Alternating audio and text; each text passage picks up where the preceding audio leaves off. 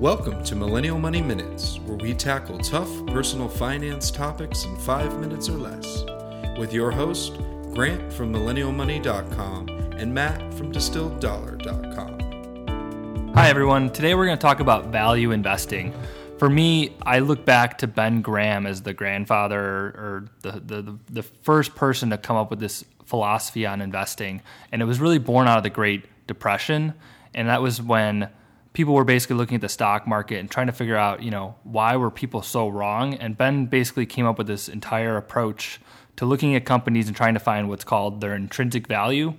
Another analogy to describe value investing is one from Warren Buffett, where he says, value investing is about walking around the streets and looking for cigar butts.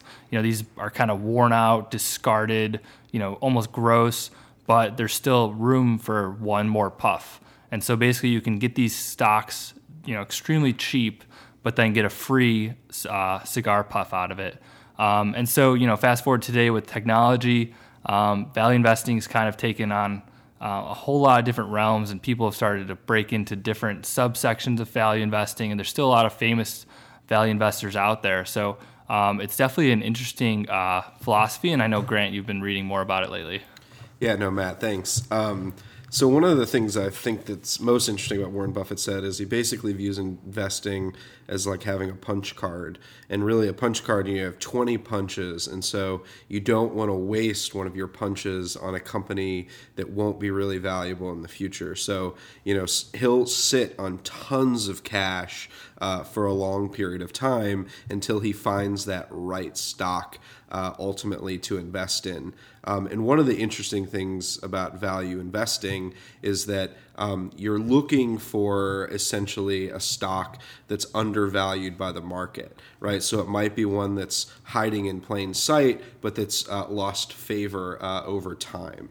And at the same time, for example, Warren Buffett also invests in brands. That's one of the things that Charlie Munger taught him, to invest in brands. And he gives a great analogy in the new Warren Buffett documentary on HBO, where he talks about how Coca-Cola, literally if Coca-Cola increases the price of their beverage by 1 cent, they're making $20 million more per day, just because they have such a great brand and such a huge reach.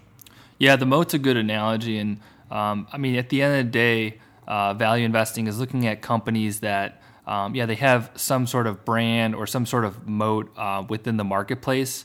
They have a durable competitive advantage, and nothing's going to take it away anytime soon, because part of the catch to value investing is the idea that you're going to be investing in these companies for 10, 15, 20 years, because inherently, if the value is low on the stock market, it's going to take a while for other people to catch on. So, by being contrarian and looking at these companies that nobody wants, it's going to take some time for everything to catch up.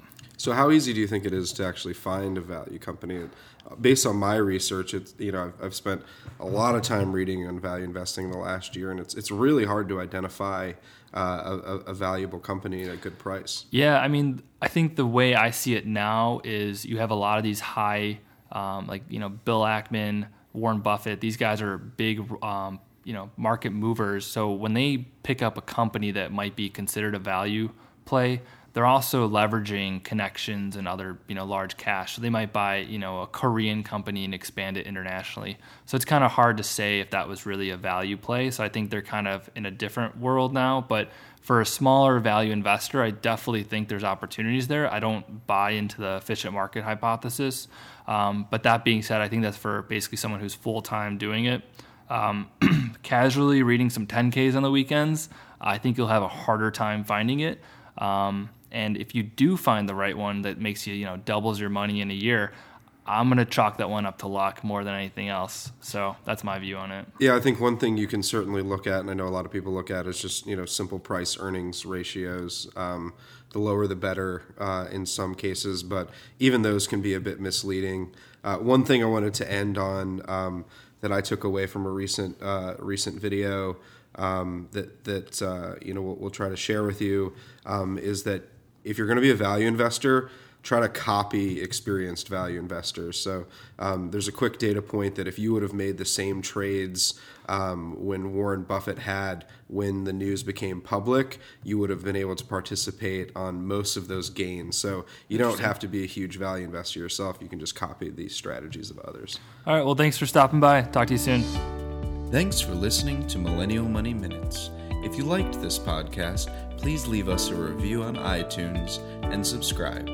If you want us to cover a specific topic, use #MillennialMoney on Twitter or visit millennialmoneyminutes.com.